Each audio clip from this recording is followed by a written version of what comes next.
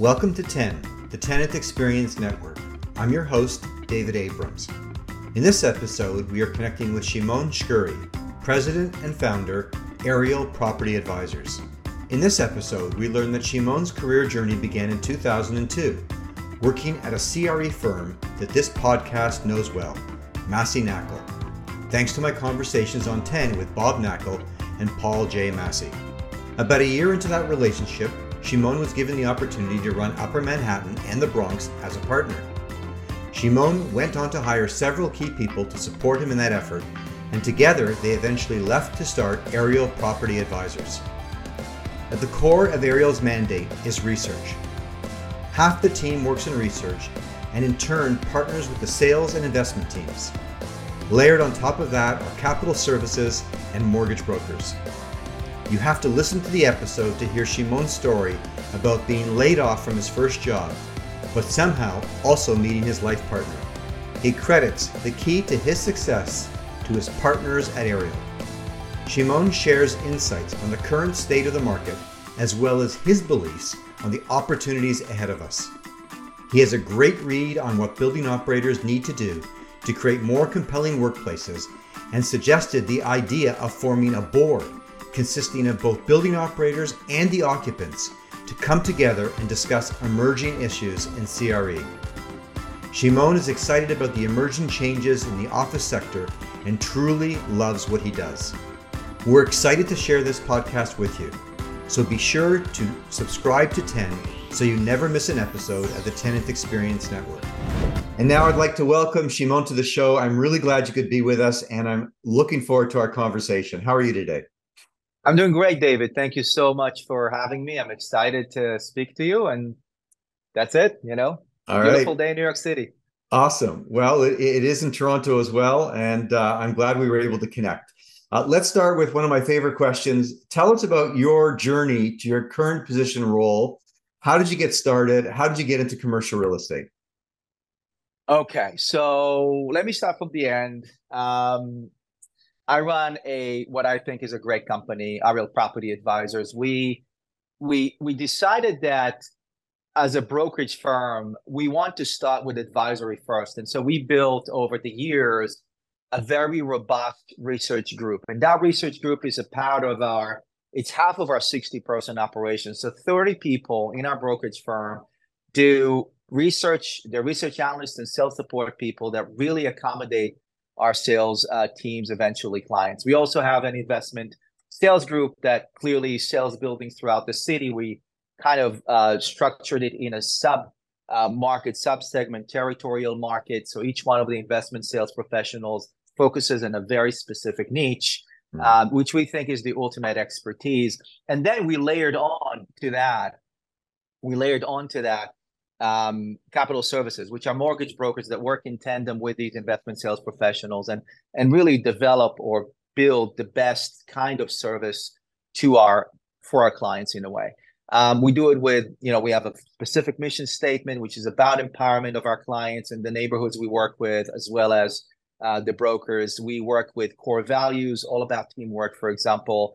And we've done pretty well here in the city of New York. Our start as a company and eventually a partnership was about 21 years ago. I joined a company that called Massey Knakal in 2002. Okay.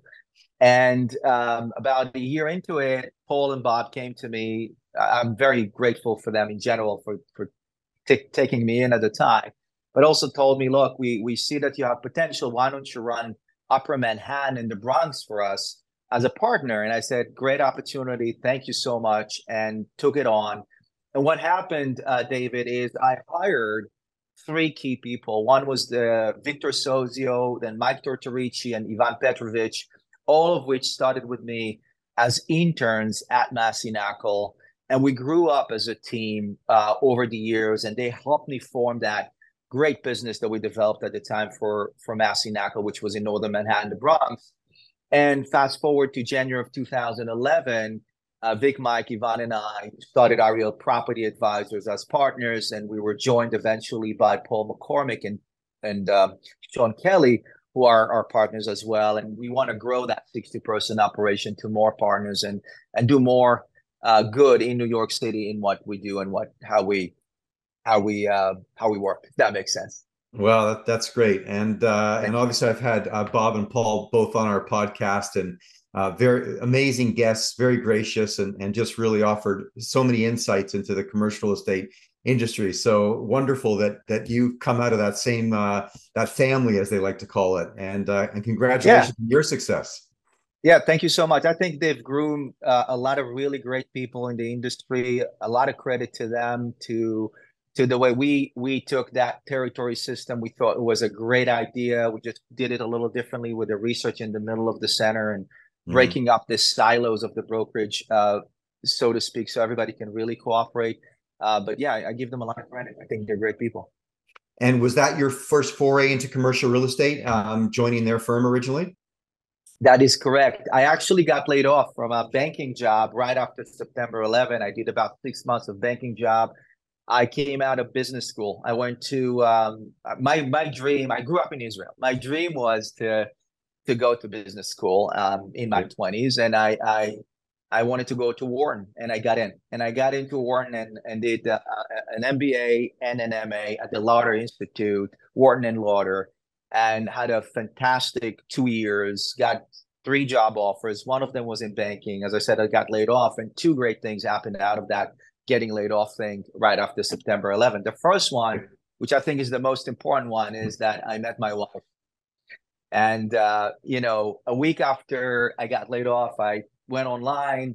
The first person that smiled at me on a like a solicitation for Match.com, I subscribed to it, paid $30 or whatever it was, and we dated, and the rest is history, and we're still happily married. And the second Wow. thing is that the second it's amazing how things work, and I think it's all about your mindset, right? You get laid off, you can be really sad, which I was for 5 minutes, but then Right. the opportunity was right there. And the second thing that happened was that I changed my career from trying to be an investment banker or consultant to being more entrepreneurial and going to the brokerage world and developing a business there, which was, again, a great thing that happened to me. I grew up in Israel, as I said, and I think that contributed to a lot of the success, the 5 years that I did in the Army, and the Mhm. family that I had, and the support throughout the years. So that's very, very helpful. Amazing. Thanks for sharing that. And I guess a shout out to all those online matchmaking services. I guess they Oh my work. God. Yes.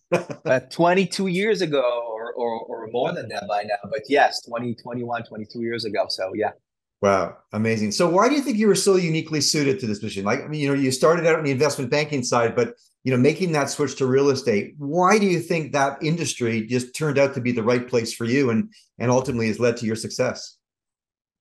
I think that, once I realized that I have certain skills that don't necessarily exist in brokerage at the time, at least at the time, where I could develop something that's unique. I have this innate desire to take our business, our brokerage business, make it more and more professional and more Mhm. giving in a way.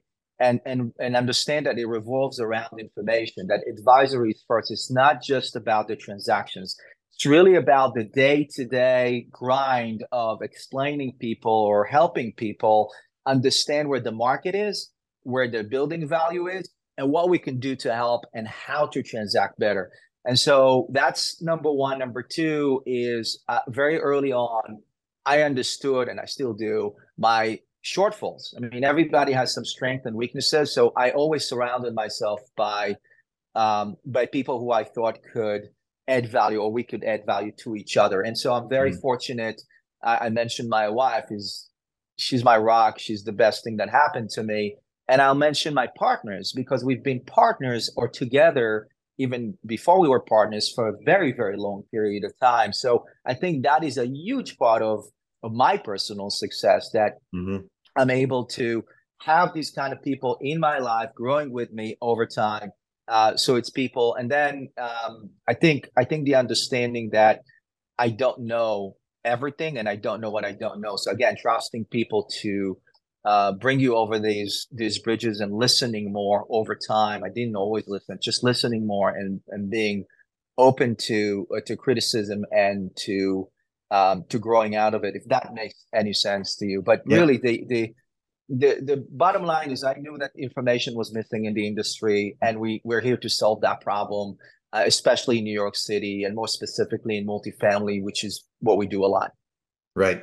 Well, listen, I loved how, even early on in the conversation, you gave a shout out to your partners, even almost as soon as we began, and you just gave them another shout out. And I think that speaks to sort of your approach and your understanding and appreciation that it's the people that work with you and around you that are helping to contribute to your success. So, and it's amazing that you've been able to cultivate those relationships, and clearly they're important, and clearly they're a big part of the reason why your company has been successful.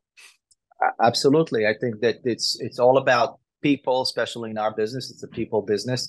Yeah. And it's all about figuring out how the platform can service the partners, the brokers, everybody who works in it better, because that then reflects on the clients and the outside world. Right. Listen, I think we can both agree, and you've been through a few turbulent times before now, but I think you'll agree that the last number of years for commercial real estate have certainly been challenging. We've got, commercial real estate, the largest asset class in the world. It's continuing to rebound from this prolonged period of low levels of occupancy. It's evolving to meet, the emerging needs of people in buildings, and really trying to figure out what business it's in and how to deliver a different level of customer experience. Our team certainly believes that we're at a unique point in time where this notion of workplace and how workplace fits in this much larger ecosystem is, a really interesting opportunity for buildings and an opportunity for workspaces to really be different and offer something different and offer a different value to that end user. So we know that now people can work from anywhere, particularly on the office side of this world. They can work from a co-working space, from a local cafe, from a vacation destination. So that industry, that sort of sector of commercial real estate has certainly been one of the hardest hit. You're very involved in speaking about, the state of commercial real estate, and I believe just issued one of your coffee and cap rate presentations. So really excited to tap into your expertise and the lens that you bring to this industry. And just curious as to sort of what you're seeing right now in commercial real estate as it's continuing to reimagine itself. Any top line sort of observations that you can share for our listeners? Yeah, absolutely, David. And thanks for asking this question. First of all, I got to tell you that one of the missions or one of the things that I see as exciting is just being in New York City, real estate, in good times and in bad times. And when you look at the numbers, you're trying to find what the narrative is. And if you look at the past 6 months, you see that transaction volume dropped by about 43%, right? So you see that it's only $13 billion. It was a lot more last year. But that's not something we didn't anticipate. We expected that because of interest rates as of last year, and we knew that's going to happen. What we didn't anticipate, for example, are bank failures, which was a big issue. We didn't expect the speed at which some of the landlords would hand over keys to the lenders, right? Office landlords specifically. And that wasn't because of anything. It wasn't because of an economic downturn. It was because of certain structural changes. And I think, David, that's exactly what's fascinating about this specific time. 3 things that we see. Underlying fundamentals in office are weak, and we'll talk about that. The second is regulation. It hurts multifamily rent stabilized, and it hurts land developers.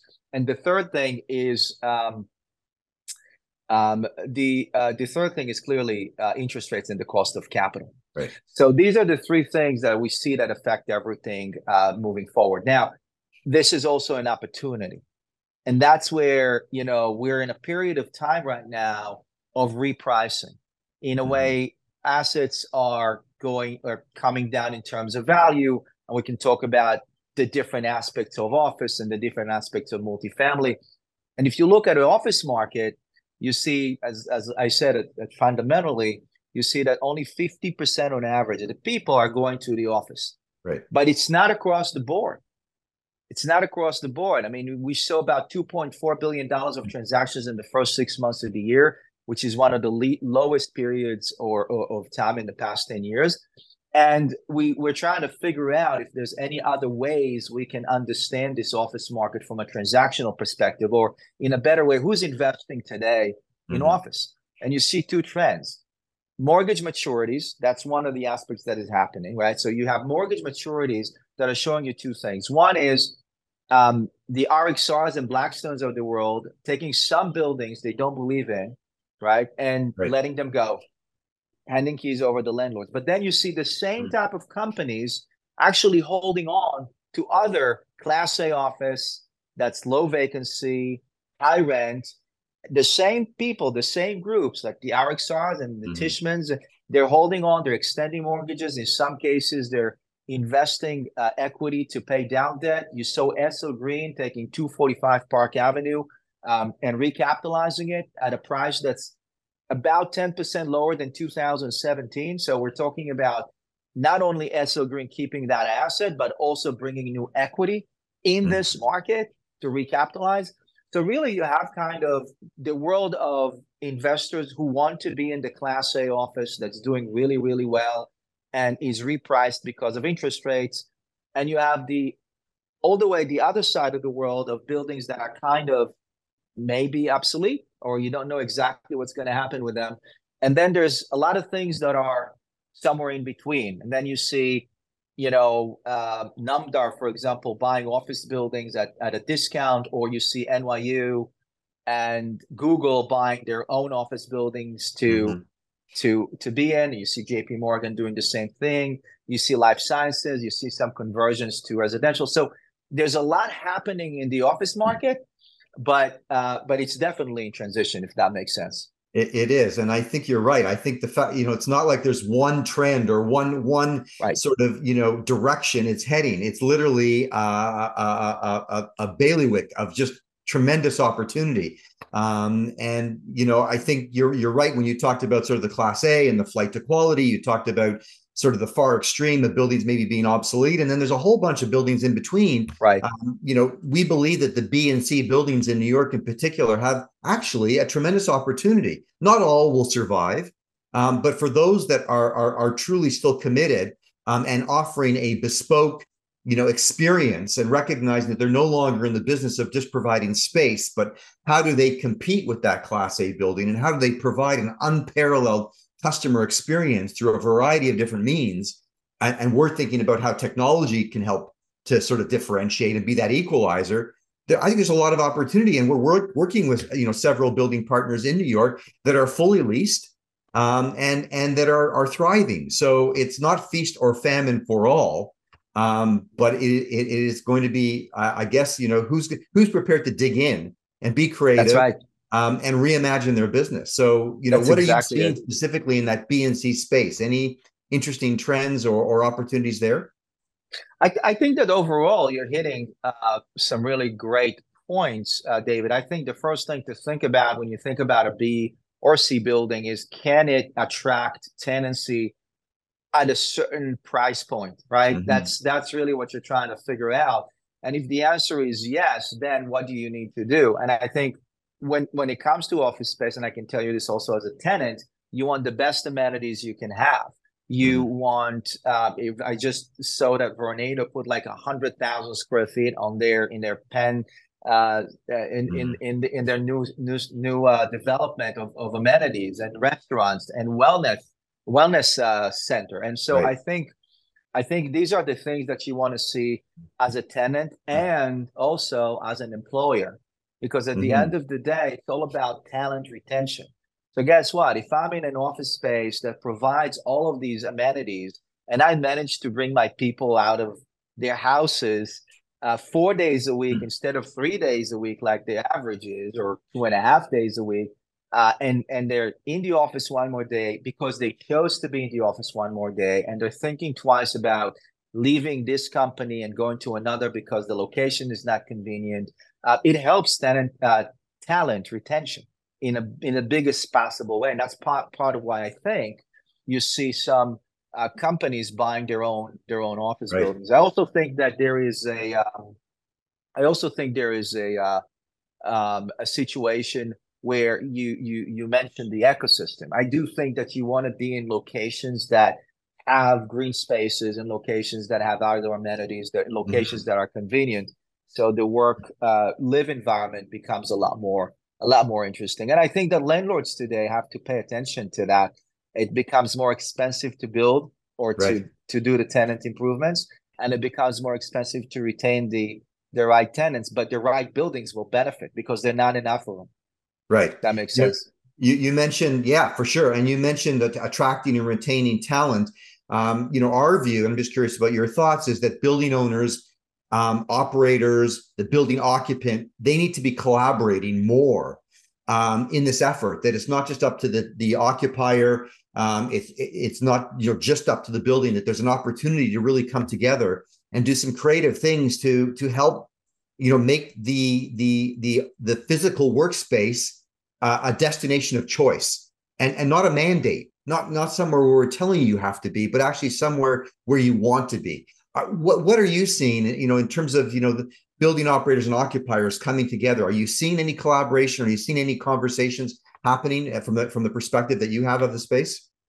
I think that what would be interesting to see is whether you can have like a some kind of an office board, like a co-op board exists, right, with tenants that sit on that board together with the Mm, landlord and figuring out things that can improve in the building. I think that would be a great thing for Hilo, for example, to lead in some of right. the buildings you're managing. But really understand, just have a conversation about, hey, what can we do in this building? We have two floors that are empty. What can we do with them for you? We're not going to rent them out. We want you to stay here as a tenant. What kind of amenities you need? What do you think will keep you here? You have your lease coming up in 3 years. What do you think will keep you here another 5 or 10 years if we did A, B, and C? And so these are the conversations that if I'm an office landlord with millions of square feet, these are the conversations I want to have with my biggest tenants. And Yeah. I don't know if they happen or not. I assume they do. I hope they do. But that's really these conversations are should be different now because, like you said, landlords need to have the understanding of what the tenants want, and Right. the employers in a way need to understand what their employees want today. So there's conversation that needs to go up and down the chain in order to have that going in the best possible way, if that makes sense. It does. And I agree that perhaps there's an opportunity for Hilo to be involved in that. We have done that in the past. Pre-pandemic, we did host tenant experience, workplace engagement workshops and we had at the table tenants, representation from the tenancy, the occupant, as well as the landlords and the building operators, and had a conversation around what that looks like. And I think there's probably an even greater need to be doing that going forward. I think there's so much to Yeah. be that we need to understand and appreciate, and not, it's not one against the other. It really is about coming together and sharing sort of ideas to create the best possible place to work. So I think that makes a ton of sense. I'll see if we can get on that and make some of that happen again.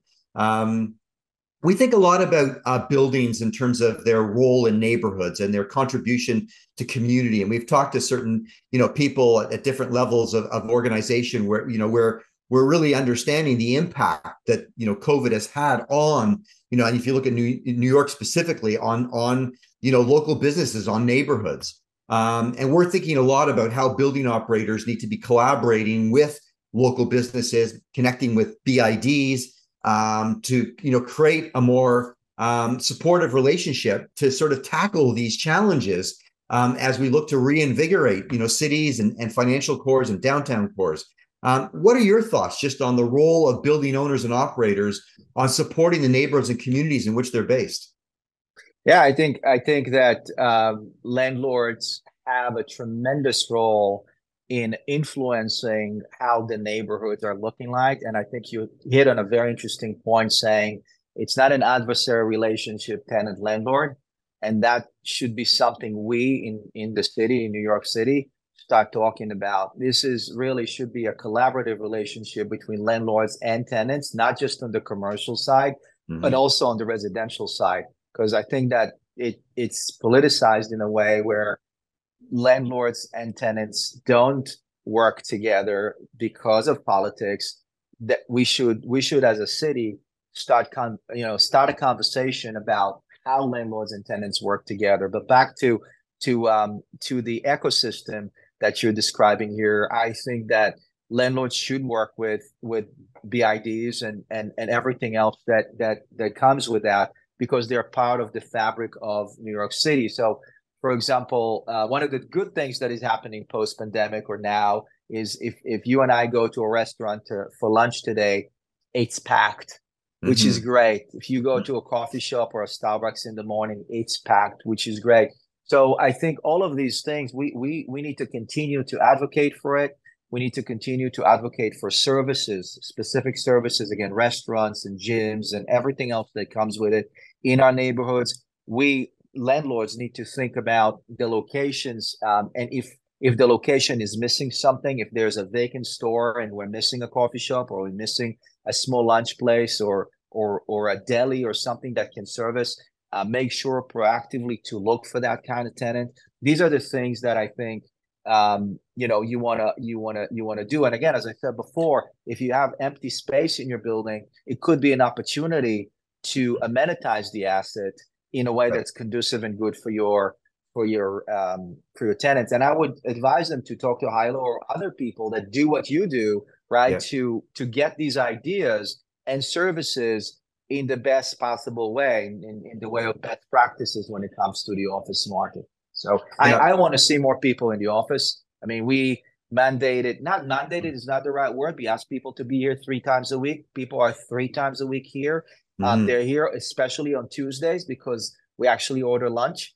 So it's fun, but at the same time, I want to see more people in the office in general. I think that's good for business culture. Right. I think there needs to be a little less talk about, the different extremes, never coming back or being mandated to come back, and just more talk about how do we continue to build great companies. And if we focus on building great companies, I believe naturally we're going to want to be and find opportunities to be together, to collaborate. You don't build a great company in isolation. So I think if we focus more on our objective and less on, where we need to be, I think we would find we're likely to be together more often than not. Yeah, I love it. I think building great companies is the right motivation, and that's going to flow with bringing people back to the office, not because you want to bring people back to the office, but because they want to be in great companies. I like that. Right. I love what you said, even looking at the BNC building, about taking maybe, 3,000 square feet, 5,000 square feet. And granted, the old way of thinking is that if you've got that space, I got to rent it out. I got to generate that rental income. But to convert that space to something like a lounge or a wellness center, or, there's so many different options. And then to use that as a way to bring more people into your building. I think that building operators, even the small, local family-owned, BNC, which and they could own many of those buildings. And in some cases, they were in proximity where you could maybe take a floor in one building and then make that amenity space available to 2 or 3 or 4 or 5 other buildings within their neighborhood or within their portfolio. So I think it's an opportunity to be more creative and to be able to take chances. Yeah, I completely agree with you. I think these are great ideas, and also tells us that we're seeing a fascinating market when it comes to the office market. It's in transition, probably will be in transition for a little while, but all of these ideas will come to fruition, and we'll come out of it seeing, something completely new in the way we look at office space, which I think is interesting. And you see and we're trying to see who's investing in it. We're trying to understand what the investors want in it, and that goes back to looking at what buildings were held on to, what buildings are reinvested in, and so on. And it's fascinating to see. Yeah, I would think that each and every day for you is new and exciting, and well, you've been in the business a long time. I would think there's lots of twists and turns and still more to come. Absolutely, and that's what's fun about real estate. Exactly. Let's take a short commercial break, and we'll be right back. This episode of 10 is proudly brought to you by Hilo. Hilo is a rapid deployment workplace engagement platform for the hybrid world that enables building operators to connect to their tenants, whether they are at work, at home, or anywhere in between. We are in the midst of a seismic shift in the evolution of the workplace. Now more than ever, it's clear that the most important asset of a building is the people. Commercial real estate leaders recognize that tenants and employees want new kinds of spaces, services, and amenities to support having the flexibility to work from anywhere. Workplace engagement solutions that connect hybrid working people to buildings no matter where they are have become a major differentiator as buildings compete to retain current tenants and attract new ones. Hilo empowers building operators to meet this challenge. To learn more about Hilo and schedule a demo, visit hiloapp.com. And now I'd like to welcome back to the show Shimon Shkury, President and Founder, Ariel Property Advisors. Once again, I am really glad that you could be with us today. Thank you so much, David. Excited to be here. All right. As I mentioned earlier, obviously, as a technology company, we think a lot about how technology is shaping the future of how building operators deliver great experience, both office and multifamily, to their tenants and their residents. We think that from an office perspective, workplace engagement is uppermost in everyone's mind. And on the multifamily side, we're now dealing with a situation where in some cases, people are in their buildings all day long. And so even the nature of that part of the industry has changed dramatically.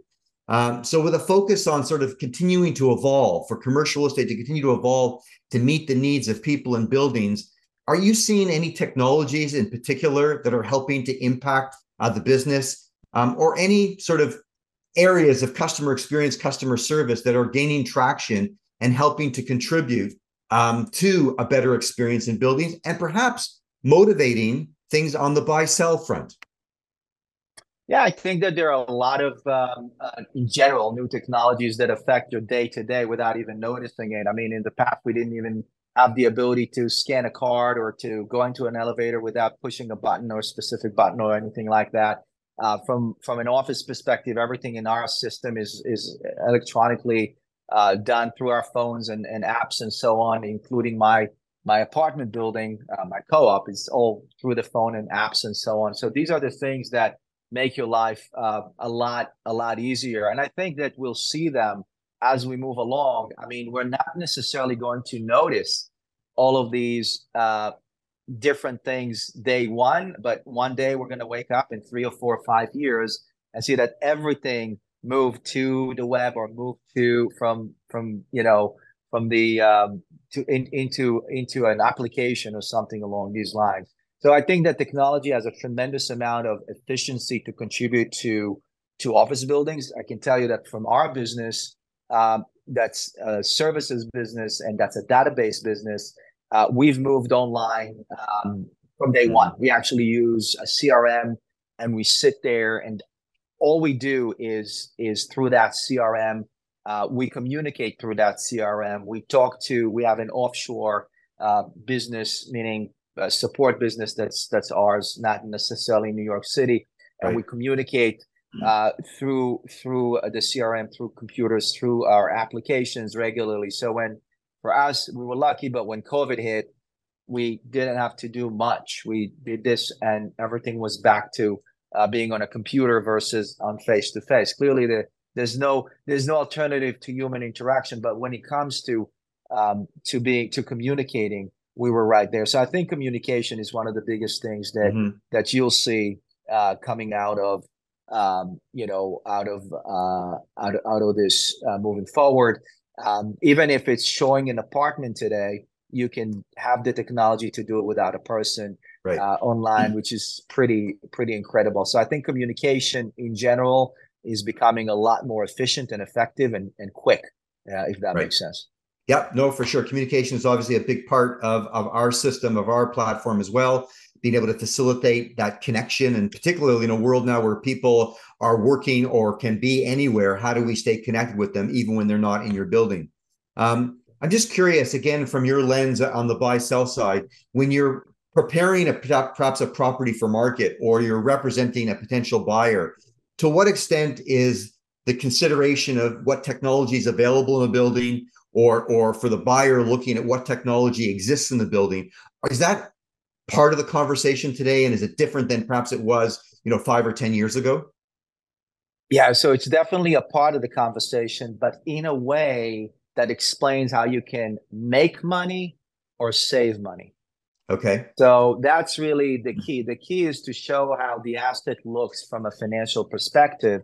If he has certain technology that can enhance that, How does that contribute to your bottom line? So I think that you always want to connect the technology to what it creates and what it does for the building. So it's not a technology for the sake of technology. So our books are going to be focused on that. They're going to be focused on the bullet points that add implicitly or explicitly to the value of the asset. Could be location, it could be transportation, it could be technology, but it's always going to contribute to the value of the asset in a way. So that makes sense. That makes a ton of sense. That's a great insight. We've always had the position that we want to be a must-have, not a nice-to-have. Right. And I just love that you sort of highlighted that it's got to contribute to the bottom line, and drive some degree of value. So makes total sense. Shimon, thank you so much for sharing all of your insights. And we always like to close with a speed round to sort of provide an opportunity to get to know you a little bit better on more of a personal level. So just curious, when you're not at work, and clearly that's a passion of yours, what are you doing? What keeps you busy? Do a few things. I spend a lot of time with family, my wife. I swim, I ski, and I motorcycle. Oh, wow. Okay. Well, do that safely, please. Very safely. What is your beverage or drink of choice? Coffee. How many? A lot. And like 5, 6, 7 a day, but a lot of them are decaf. Okay. All right. Your favorite movie or current TV series that you're watching? My favorite movie of all time is Forrest Gump. I just love the concept and everything about it.